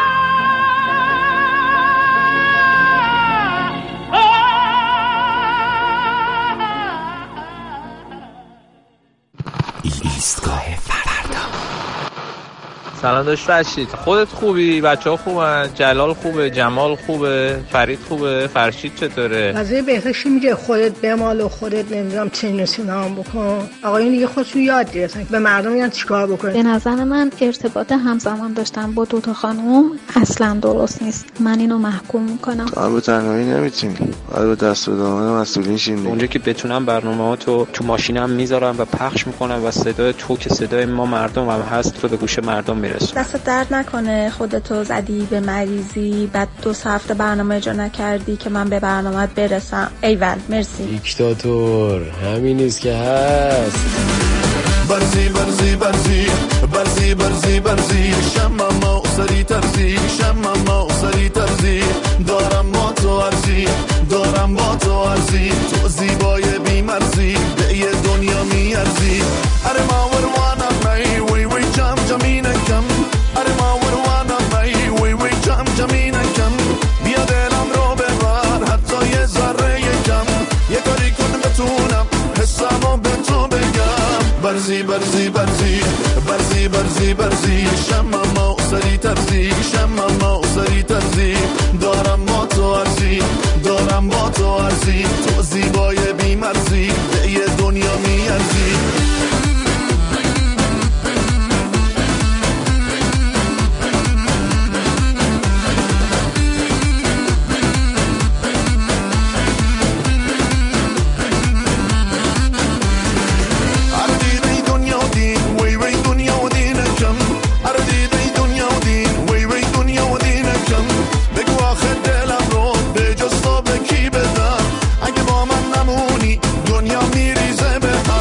برزی برزی برزی برزی برزی برزی شمم سری ترزی شمم سری ترزی دارم با تو ارزی دارم با تو ارزی تو زیبای بی‌مرزی به یه دنیا میارزی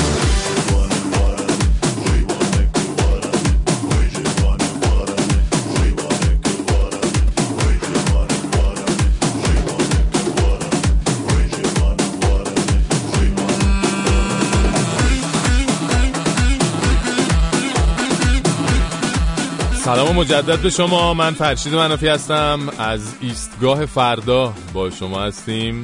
ایستگاه فردا چهارشنبه ها و پنجشنبه ها با شماست از ساعت 5 تا 7 به صورت زنده از رادیو فردا.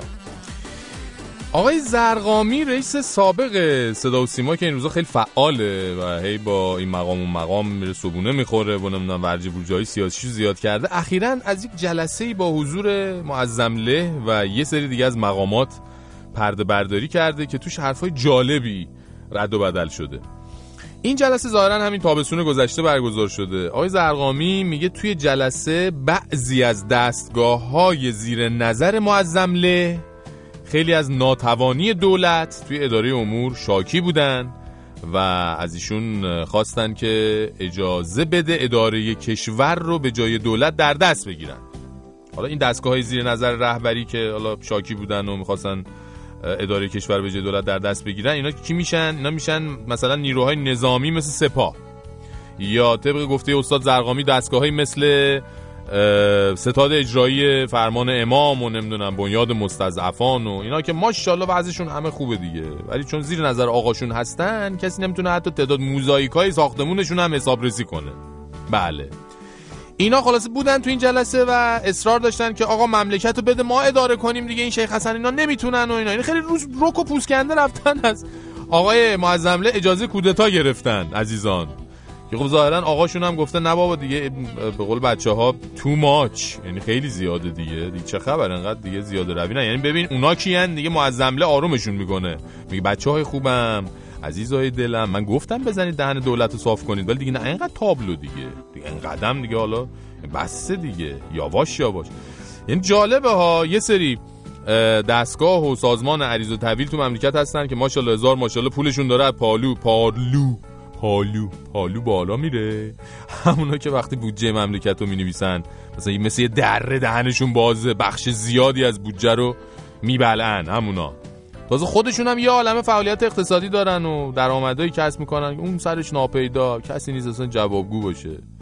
ترجمه این حرفا اینه که این دم و دستگاه‌های عریض و طویل زیر نظر معظمله انقدر پول دارن که میتونن اقتصاد کشور رو نجات بدن و مملکت رو از این وضعی که دوچارشه در بیارن، ولی نمیان جلو، خرج نمیکنن، چون دولتی که سر کاره از خودشون نیست.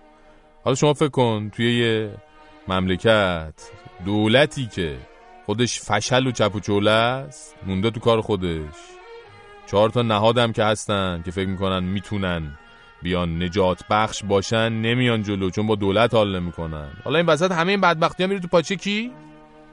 بله، مردم. به عبارت دیگه ما یه دولت ظاهری داریم، چند تا دولت در سایه که مردم هم هیچ نقشی تو انتخابشون نداشتن. دیگه از این قشنگتر اصلا باید تو دانشگاه‌های علوم سیاسی برن این روش کشورداری نظام مقدس درس بدن به دانشجوها. والله حیفه. الان همه میگن خب چرا وضع ایران با این همه ثروت اینجوریه؟ خب دلیلش الان از خلال همین حرفای زرقامی جان مشخص شد دیگه. عزیزان شعارشون اینه که دیگی که برای من نجوشه میخوام سر سگ توش بجوشه. با این سیستم شما میخواید بشید رتبه اول اقتصاد دنیا؟ والا لیگ محلات هم زیاده براش. یعنی یه سیستمی درست کردن که ثروتمندا توش گنده‌تر و توپل‌تر میشن، فقیرا هم فقیرتر و بیپولتر. فقرا کلبه با صفایی دارن به خدا، توی سینه دل با وفایی دارن به خدا. فقرا کلبه با صفایی دارن به خدا، توی سینه دل با وفایی دارن به خدا.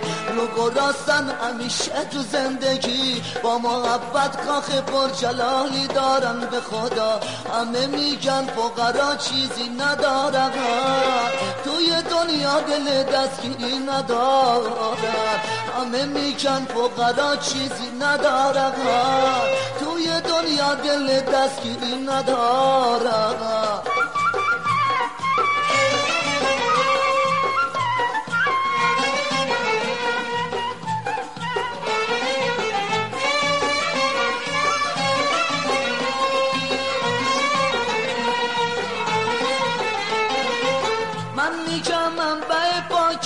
صفایم فقرا به خدا یک دنیا مهر و وفایم فقرا. دل اگه مهر میخوای تو فقرا پیدا میشه، پاکی و صفا میخوای تو فقرا پیدا میشه. همه میگن فقرا چیزی ندارن، توی دنیا دل دستگیری ندارن. همه میگن فقرا چیزی ندارن، توی دنیا دل دستگیری ندارن.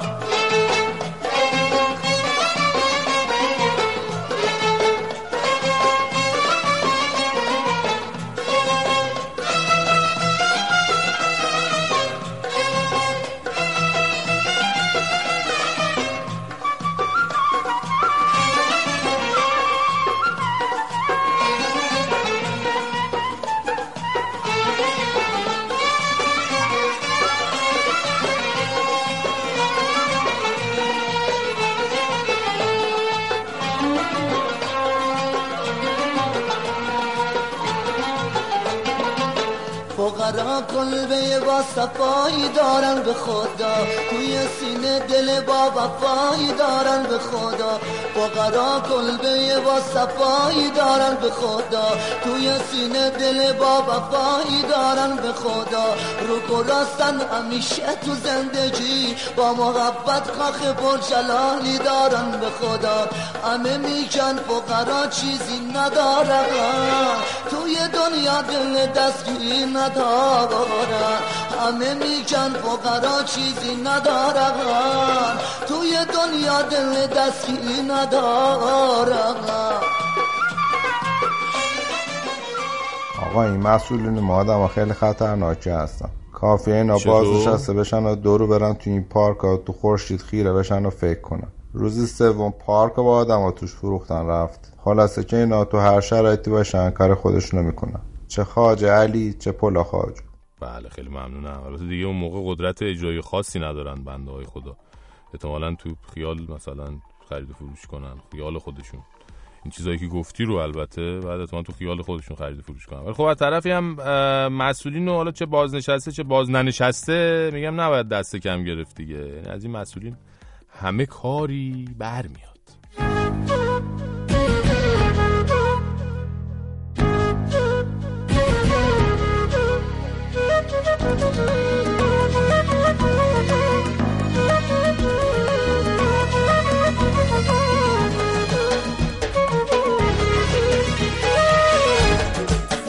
خانم آقایون چند روز پیش اعلام شد که کلا دیگه مردم کم رستوران میرن و فروش رستوران‌های شمال شهر تهران 30% و جنوب شهر 60 تا 70% کاهش بده کرد. اینو کی گفته؟ رئیس اتحادیه چلو کباب و چلو خورش. این حرفو زده بامزه است. شنیده بودی فرزاد؟ اینکه فروش رستوران کم شده؟ نه بابا، اینکه یه اتحادیه داریم به نام اتحادیه چلو کباب و چلو خورش. خیلی باحاله. خیلی. ببین اتحادیه تباخان و کله پزان من شنیده بودم ولی این یکی رو نخودم. منم نشیده بودم. از بقیه غذاها هم باید برای خودشون اتحادیه داشته باشن دیگه. آره دیگه. مثلا چند وقت دیگه ممکن رئیس اتحادیه کشک بادمجون و میرزا قاسمی بیاد از گرون شدن بادمجون شکایت کنه. یا مثلا رئیس اتحادیه کوکو سبزی در مورد کمیاب شدن تخم مرغ بیانیه میده مثلا. آره. ولی جدی حالا چرا مصرف چلو کباب و چلو خورش مردم کم شده؟ آدم نگران میشه. خیلی سخت نیست فهمیدنش والا. الان اگه از رئیس اتحادیه فلافل و بندری بری بپرسی میگه 30% فروش بندری و 70% فروش فلافل افزایش داشته. آقا به هر حال وقتی پول نیست مردم از چلو کباب چلو خورش خب معلومه میرن سراغ فلافل و بندری و نمیدونم سمبوسه و اینجور چیزا دیگه. تابلو دیگه. گفتی فلافل حوض کردم و خدا سایه این فلافل و فلافل یا فلافله فلافل فرق نمیکنه واقعا. خدا سایه این فلافل از سر مردم کم نکنه. آره واقعا هم خوشمزه است. منم دلم خواست. هم خوشمزه است هم ارزون. یعنی هم باب دندون هم باب جیب. البته الان دیگه زیادم ارزون نیستا. چنده؟ 7-8000 تومانی باید باشه. باور کن. جدی؟ آره بابا. بابا تو همین چند وقت پیش از چلو کباب میشد خود با این رقم 7-8000 تومانی. تو رو خدا فلافل دیگه از مردم نگیرین. بذارین فلافل برای این مردم بمونه. یعنی کسب و کار این فلافلیام اگه کساد بشه اون وقت دیگه وارد فاز ولایتی میشه. یعنی ملت باید مثل شیعیان یمنی لنگ ببندن شیف کنن رو نونخوش دیگه. آره دیگه اونجوری احتمالاً کاروبار اتحادیه لنگ فروشا و نونخشکی‌ها و نمکی‌ها سکه میشه. ولی ما که امیدواریم حالا خارج از شوخی دوباره رونق به کسب و کار چلو کبابی‌ها برگرده، انقدر وضع همه خوب بشه که دیگه تو هیچ رستورانی جای سوزن انداختن نباشه. آره دیگه. آقای ولایتی هم اگه خیلی با سبک زندگی یمنی حال میکنه خودش میتونه بره یه گوشه لنگی چیزی ببنده دور خودش واسه خودش هم نونخوش سر بزنه. آره والله به خدا بذار مردم هم چلو کبابشون رو بخورن دیگه. والله عجب.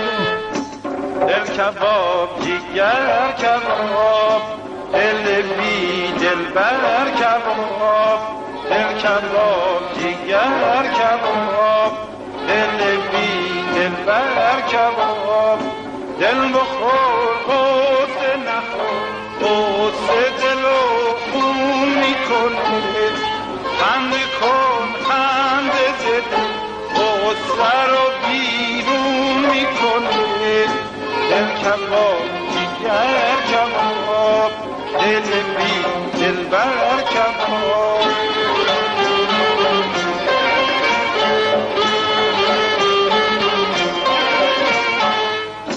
حسن کبابی مهمون نونو کباب آلیت میکنه راستی از دود کبابش حالی به حالیت میکنه دل کباب جیگر کباب دل بی دل بر کباب. سلام فرشید جون. سلام علیکم. بگم که اونقدر قانونش بد نیست. بالاخره 2-3 هزار تا مدیر بیکار میشن، از این ور 2-3 هزار تا نیروی جوان میرن مدیر میشن، یه مقدار اشتغال زایی میشه واسه مملکت هم خوبه. این پیرپتالا هم بیکار میشن. مرسی از برنامه خوبه. حمیدم از بشه. فدا جان. حمید جان این حمید جان پیرپاتال چی بود گفتی؟ خب برمیخوره به مسئولین اینجوری. الان با جنتی شما مسابقه 200 متر بذاری 30 متر اول 45 متر عقب میمونی. قربون شکلت. مقاماتو دست کم نگیر. دود از کنده بلند میشه. اینا به سرچشمه لایزال قدرت الهی وصلن. عزیز من آدم معمولی نیستن که. خیلی ممنون از تماس شما.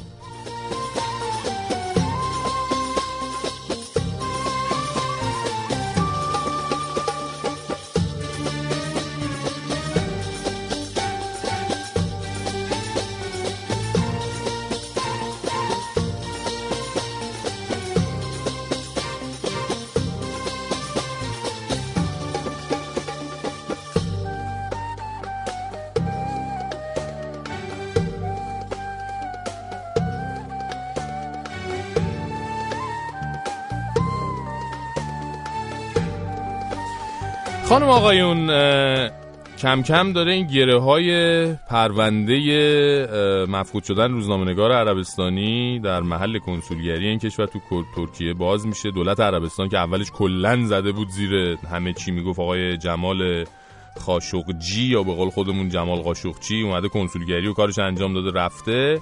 اوایل این هفته بالاخره رسما تایید کرد که بله ایشون اومده ولی نرفته. یعنی اومده تو محل کنسولگری دعوا را انداخته و به کنسول و پرسنل کنسولگری مشت و لگد زده و درگیری ایجاد شده. وسط درگیری هم ایشون کشته شده.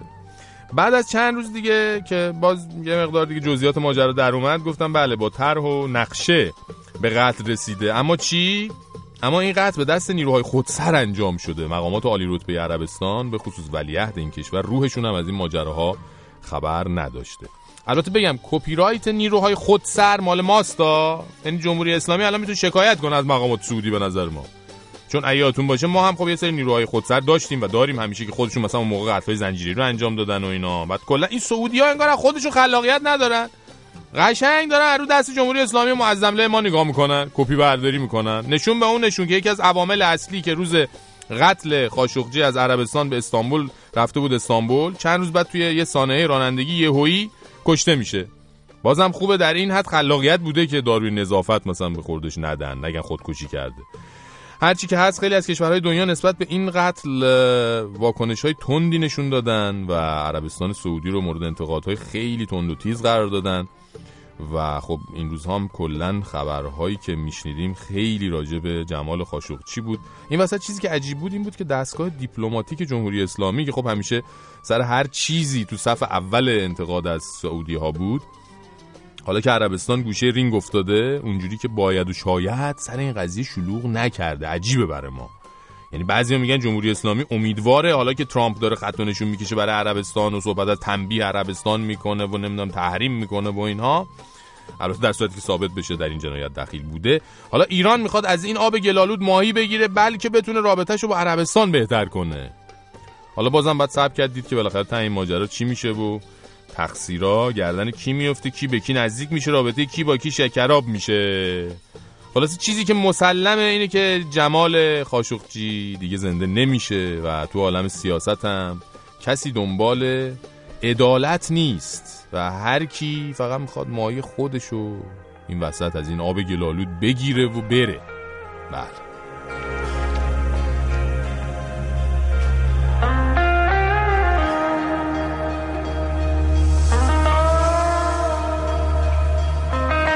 چه کردم با نام خدا، چه کردم با جان بشر، چه کردم که تماما شده از زندگی و خطر،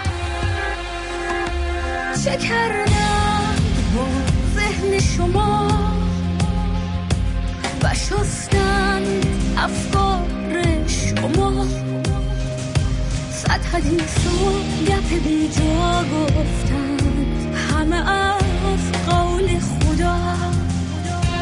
عمرتان را پی حوری و زنان لخت جنت بودید و رعیت ماندید، حاکمان شهرتان تن و طلا می بردند، هی نماز می خوانده، هی دعا می کرده، جای اندیشه و فرق سرتان جنگ و شهادت کردند تا که باور کردید حاکمان شهرتان پاسی خون می خوردند، هی نماز می خوانده، هی دعا می کرده.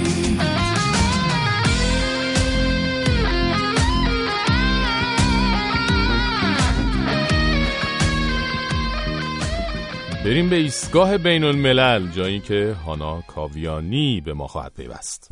این مناظره دوتا نامزد آمریکا رو دیدی؟ Never and never again shall it be. أدمت قلبي كما أدمت قلب كل سوري. But we are transferring power from Washington, D.C., giving it back to you, the people.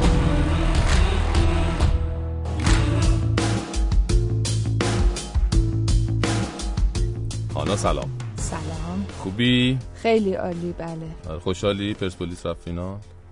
آره معلومه. دیشب با یک جدیتی فوتبال نگاه می‌کرد هانا. پیگیر جدی. امروز هم ما کلی خوشحالی کردیم برای اینکه به هر حال همه فوتبالی‌ها خوشحال بودن. آره.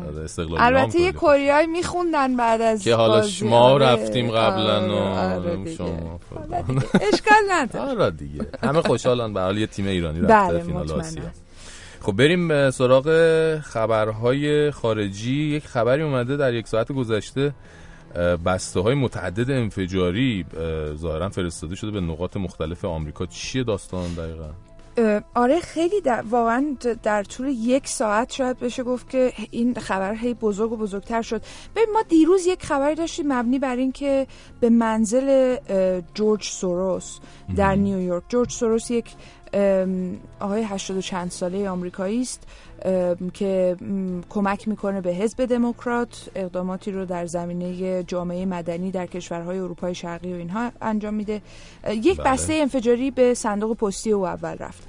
در طول شب گذشته یک بسته انفجاری به منزل بیل و هیلاری کلینتون رفته که البته مخاطب بسته هیلاری کلینتون بوده، بانوی اول پیشین آمریکا و همسر بیل کلینتون. و این بسته ها تا حالا هیچ کدوم منفجر نشده. منتها اونجوری که سرویس مخفی آمریکا میگه بسته انفجاری بوده، چیزی که هم به منزل سوروس رفته هم به منزل کلینتون ها رفته. صبح امروز به منزل باراک اوباما در واشنگتن دی سی رفته و اون چیزی که الان اتفاق افتاده مرکز تایم وارنر در شهر نیویورک که یک ساختمان 50 و چند طبقه است و از جمله مثلا شبکه CNN در اونجا دفتر داره تخلیه شده. پلیس حاضره و پلیس برای خنثی کردن بمب حاضره. البته این بسته آخر مشخص نیست که مخاطبش کی بوده. به این مرکز فرستاده شده اما مشخص نیست مثلا CNN بوده یا یک دفتر دیگه‌ای بوده که مخاطبش بوده. به هر حال همه اینها این مرکز آژیرکشان تخلیه شده.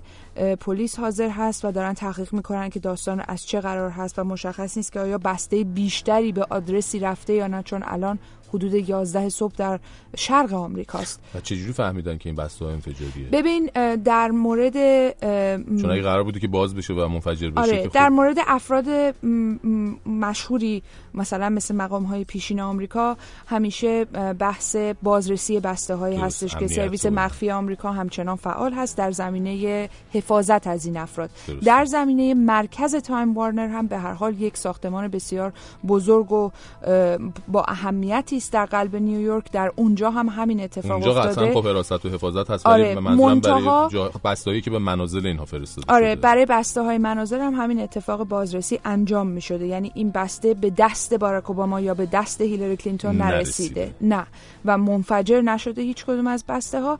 اما به هر حال الان پلیس داره این رو، اون حداقل اون چیزی که CNN دقایقی پیش میگفت این بود که پلیس داره به صورت یک اقدام زنجیروار و پیوسته یک حرکتی که همه این بسته ها رو مرتبط به هم داره بررسی میکنه و تحقیق میکنه که مبدأ این بسته ها کجا بوده و چطور.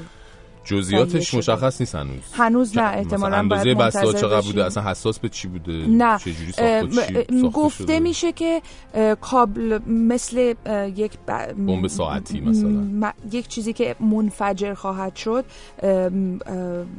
یک کابل هایی داره از انگلیسی ترجمه میکنه به فارسی فکر میکنم، چون CNN داشتی میدیدی الان مطمئن بودم یک کابل هایی داره. آره ولی ماهیت دقیق این که این بسته ها دقیقاً چی.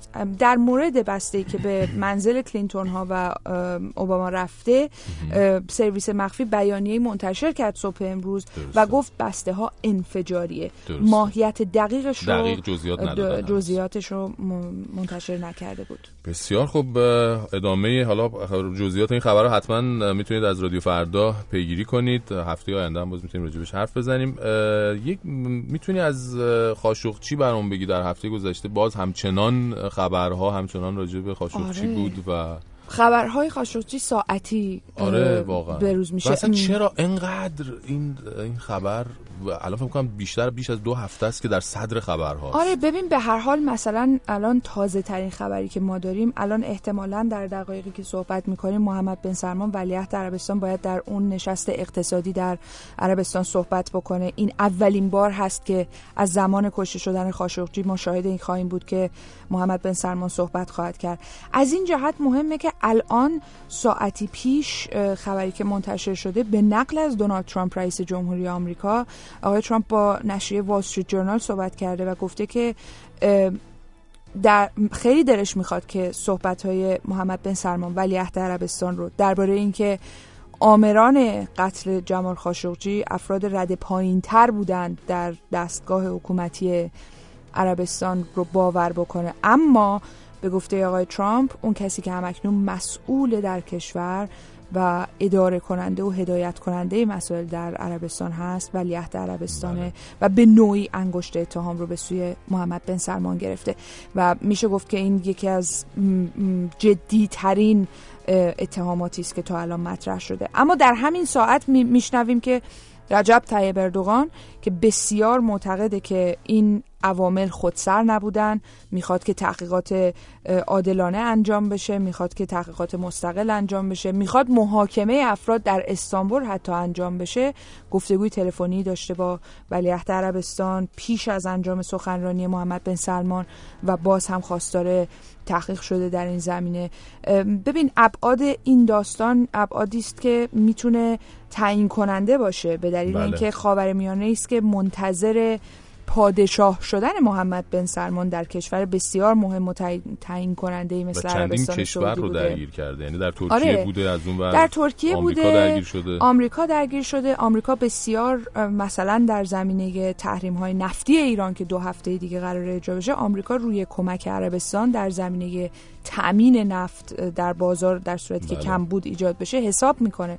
اینها مسائلی است که تعیین کننده است. الان ما صحبت میشنویم از سوی بریتانیا، از سوی فرانسه، از سوی آلمان که میگن که در صورتی که حکومت عربستان دست داشته باشه، اگه تحقیقات تموم بشه و ثابت بشه که حکومت عربستان دست داشته در ماجرای قتل خاشقچی، باید منتظر اعمال تحریم‌هایی علیه عربستان باشیم. امروز خبری بود که چند تا از مقامات رو ظاهرا تحریم کرده. ببین آمریکا دیشب اعلام کرد که افرادی که همکنون عربستان میگه بازداشت کرده یا از کار برکنار کرده، اینها کسانی بودن که خیلیشون ویزای ورود به آمریکا داشتن، نزدیکان محمد بن سلمان هستن، در سفر 3 هفته‌ای او به آمریکا همراه ولیعهد عربستان بودن.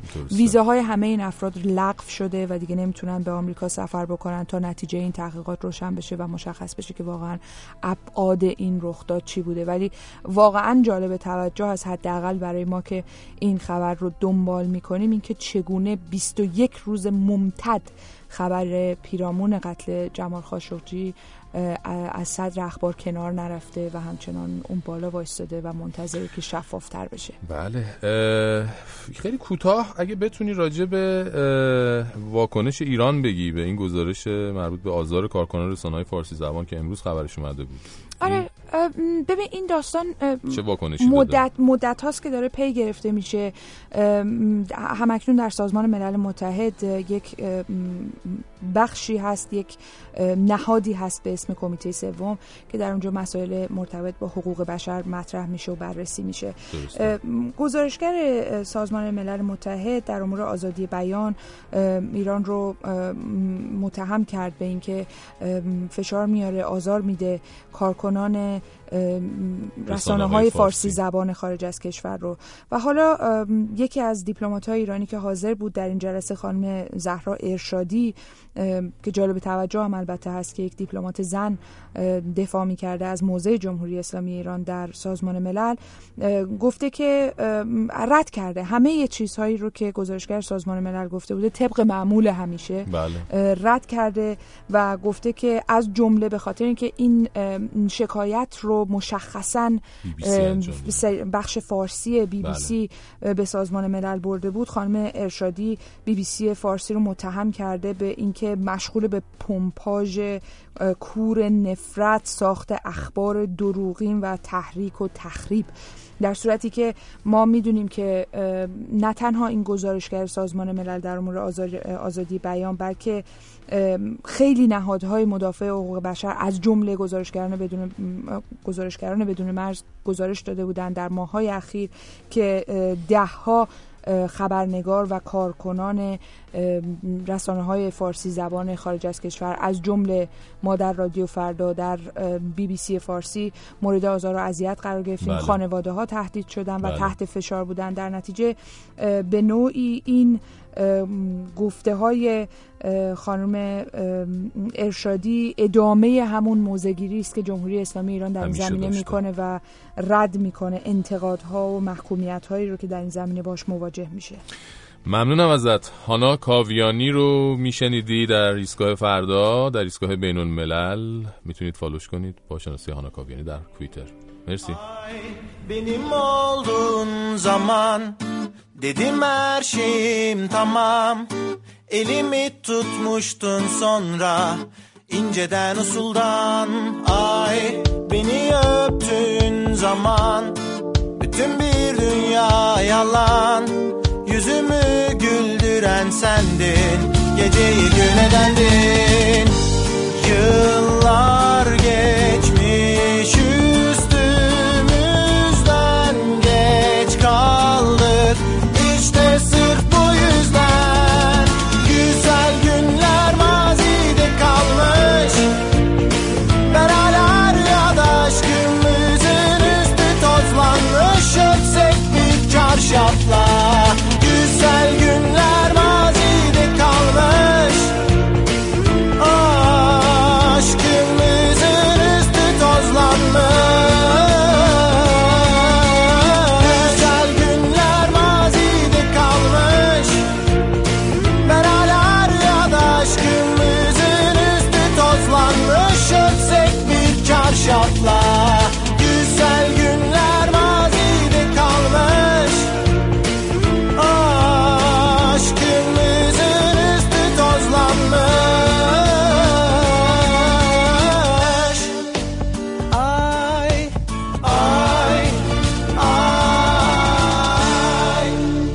در قضیه منع بکارگیری بازنشستا به فرضم حالا اگه حاج آقا جنتی و دیگر عزیزان خفتگان و شورای نگهبان برن کنار که بعیده، خیلی باز بدتره. چون جوانای قراره جای این کهنسالان جواندل رو پر بکنن که موتور آتش به اختیاریشون همچین فعاله، بیش فعاله.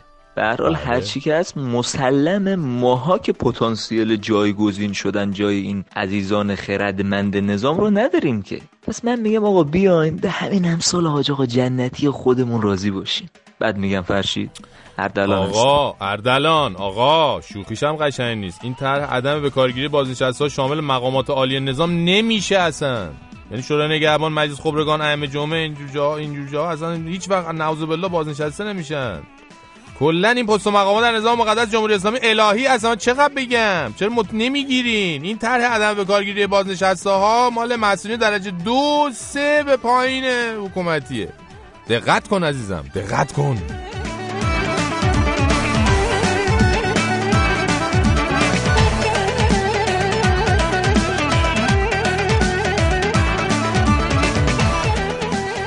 همونطور که احتمالاً میدونین توی چند هفته اخیر 2 تا از وزرای شیخ حسن توسط مجلس استیضاح و برکنار شدن. 2 تاشون هم توی این چند روز گذشته استعفا دادن. اما حالا چی شده؟ این شده که شیخ حسن اومده 4 نفر رو به عنوان وزرای پیشنهادی معرفی کرده به مجلس. حالا همینجوری از دور که نگاه میکنیم میبینیم مثلا آقای شریعت مداری که اوایل هفته از وزارت صنایع و معادن استعفا داد، ظرفی توسط استاد روحانی معرفی شد به عنوان چی؟ وزیر پیشنهادی کار. یعنی عالیه ها این رویداد. طرف استعفا داده که نمیتونم، بعد رئیسش پذیرفته که میدونم نمیتونی، بعد سری برای وزارتخونه دیگه معرفیش کرده یعنی فکر کنم اینجا بتونی. اونم خیلی خوشحال قبول کرده که حالا بذار ببینیم بریم ببینیم چی میشه دیگه. اگه نتونستم هم حالا خیالی نیست که مملکت رسما شد آزمایشگاه، مردم هم موش آزمایشگاهی هم بلا نسبت شما. هی عزیزان میان به عرصه که بتونن بعد نمیتونن، میرن به عرصه‌های فتح نکرده دیگه بلکه تونستن. حالا وسط این میتونن نمیتونن ها یه انتقاد مهم دیگه هم که خیلی‌ها به شیخ حسن کردن این بود که بابا خب این یه فرصت دیگه بود که حداقل یه نفر از این 4 نفر رو به خانوما اختصاص میدادی دیگه. این همه زن باسواد و مدیر توانمند هست تو مملکت، نمیشد یکی از اونا رو معرفی کنی؟ این همه اقلیت دینی و غیر دینی داریم تو کشور ها، نمیشد واسه ثبت در تاریخ هم که شده یکی از اونا رو معرفی میکردی؟ نمیشه دیگه. اون حرفا و قولایی که آقای شیخ حسن قبلا داده بود مال زمان انتخابات بود. چرا درک نمیکنید این نکته رو؟ مسئولین ما اصلا 2 شخصیتی هن. یعنی یه شخصیت زمان انتخاب دارن تو مایه‌های نلسون ماندلا، یه شخصیت هم دارن بعد از انتخابات که بعد از که رأی گرفتن از مردم تموم شد تو مایه‌های مرحوم قذافی. اینه که رئیس جمهور حاضره یه وزیر نتون خودشو از این ور برداره بذاره اونور که اونجا هم مطمئن نمیتونه، ولی خدای نکرده یه زنو معرفی نمیکنه که شاید بتونه. اینجوریه خلاصه. چقدر بتون نتون کردم دیگه، غاط زدم آقا، گفتم میتونه نمیتونه، بتون نتون، میتونی نمیتونی، هیچ شدم.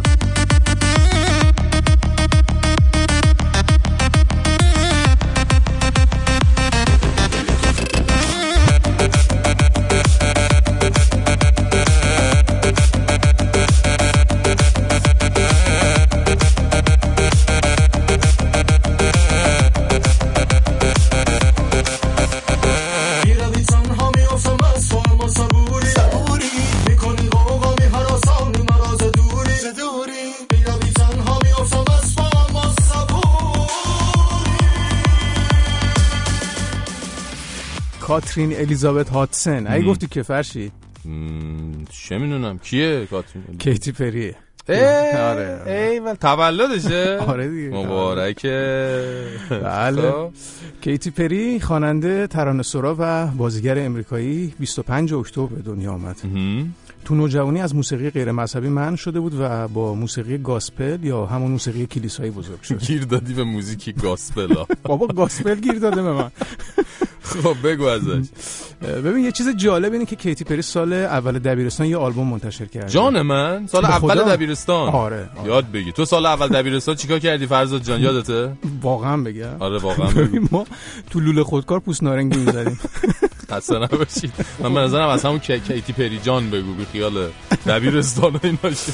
هیچ دیگه همینجوری هی آلبوم میده تا آلبوم سومش یعنی رویای نوجوانی میترکونه. ظاهرا این اولین آلبوم یه هنرمند زن بود که 5 تا تک آهنگ با رتبه 1 فهرست بیلبورد داشت. درسته دقیقاً. و دومین آلبوم در طول تاریخ بعد از آلبوم بعد 1987 که مایکل جکسون داده بود. یه 6-7 سالی هم اسمش تو فهرست پردرآمدترین زنان موسیقی بوده. دارایی خالصش 330 میلیون دلار. فرزاد جان اینو دیگه نمیدونستم. یعنی میخوام ببینم تو شنیدی و هیچ حرکتی نزدی؟ میخوای من برم باهاش صحبت کنم؟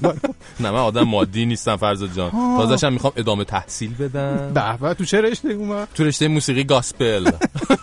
باشه پس تو این فاصله که تحصیل میکنی بریم آهنگ رویای نوجوانی یا تینیج دریم رو بشنویم از کیتی پری. برو بریم آقا، برو بریم. مبارکه.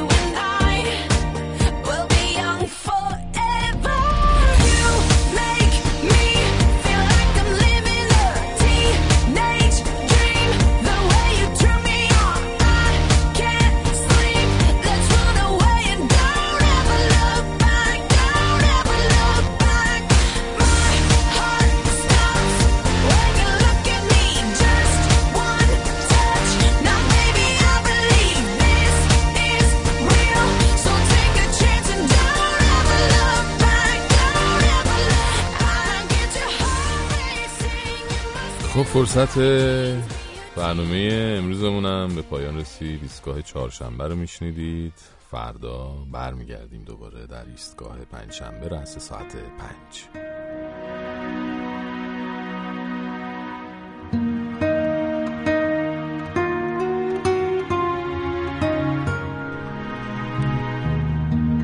اول یک جمله بگویم.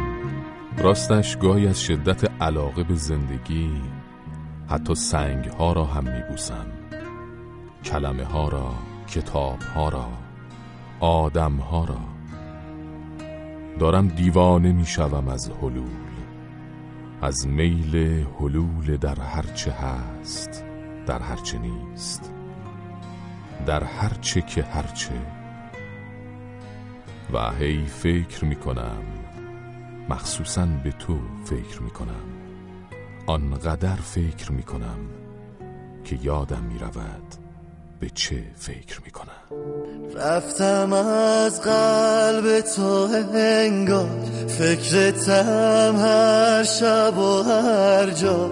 میره این دل واسط هر بار، تو مرا دیوانه کردی.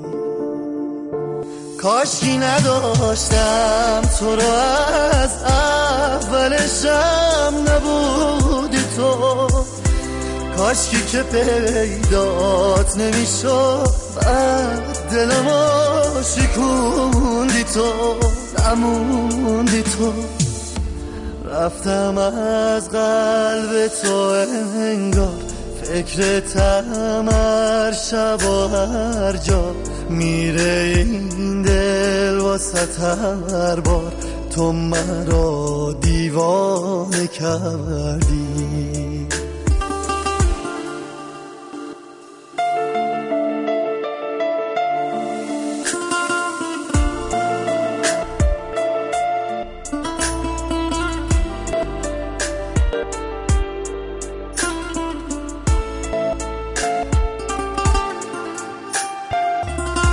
ماهیه برکه برقص، کام دنیام شده تلخ. بی خیال هرچی غصه است، دل به دریا بزن.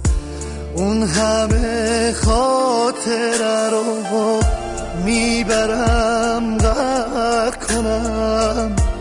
به چه درد میخوره دریا، با کی خلوت کنم. کاشکی نداشتم تو رو از اولشم نبودی تو. کاشکی که پیدات نمیشد، بعد دلمو شکوندی تو، نموندی تو. کاشکی نداشتم تو رو از اولشم نبودی تو. کاشکی که پیدات نمیشد، بعد دلمو شکوندی تو، نموندی تو. رفتم از قلب تو انگار، فکرتم هر شب و هر جا. میره این دل واسط هر بار، تو مرا دیوانه کردی.